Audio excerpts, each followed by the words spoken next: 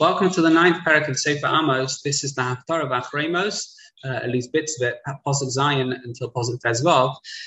Here we have Hashem being witnessed by Amos on the Mizbeach in the Beis Hamikdash, and he was commanded to, Amos was commanded to kill King Yoshia of Yehuda and destroy the Beis Hamikdash with its kelim.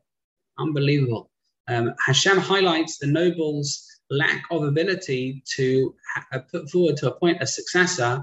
Hashem will make sure no one's going to survive. Now, this is not Hashem abandoning us to nature. This is Hashem actively repaying us for what we've done wrong. The Gemara in Ksubah says that when we are a supernatural people. Seder night means a night of order, even though it's supernatural, because our natural order, said the Sfas Emes, is supernatural order. And therefore, either, says the Gemara in Ksubah, we're at the heights of highs or the lowest of the lows. We don't just do standard nature.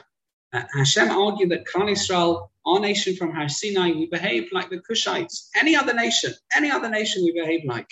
And Amos relates that Klal Yisrael will be destroyed as one united empire, but individuals will be scattered throughout the nation.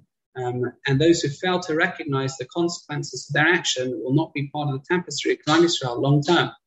After all of that, Mashiach will arrive, will possess other lands, will have abundant harvests, Eretz Yisrael is going to flourish, Hashem is going to make sure that Golus will end, will never be uprooted from Eretz Yisrael. It's interesting how we've got almost the purification of Klal Yisrael through Golus, and there are eventual coming back to Eretz Yisrael as a people, as a nation, and in the times of Mashiach.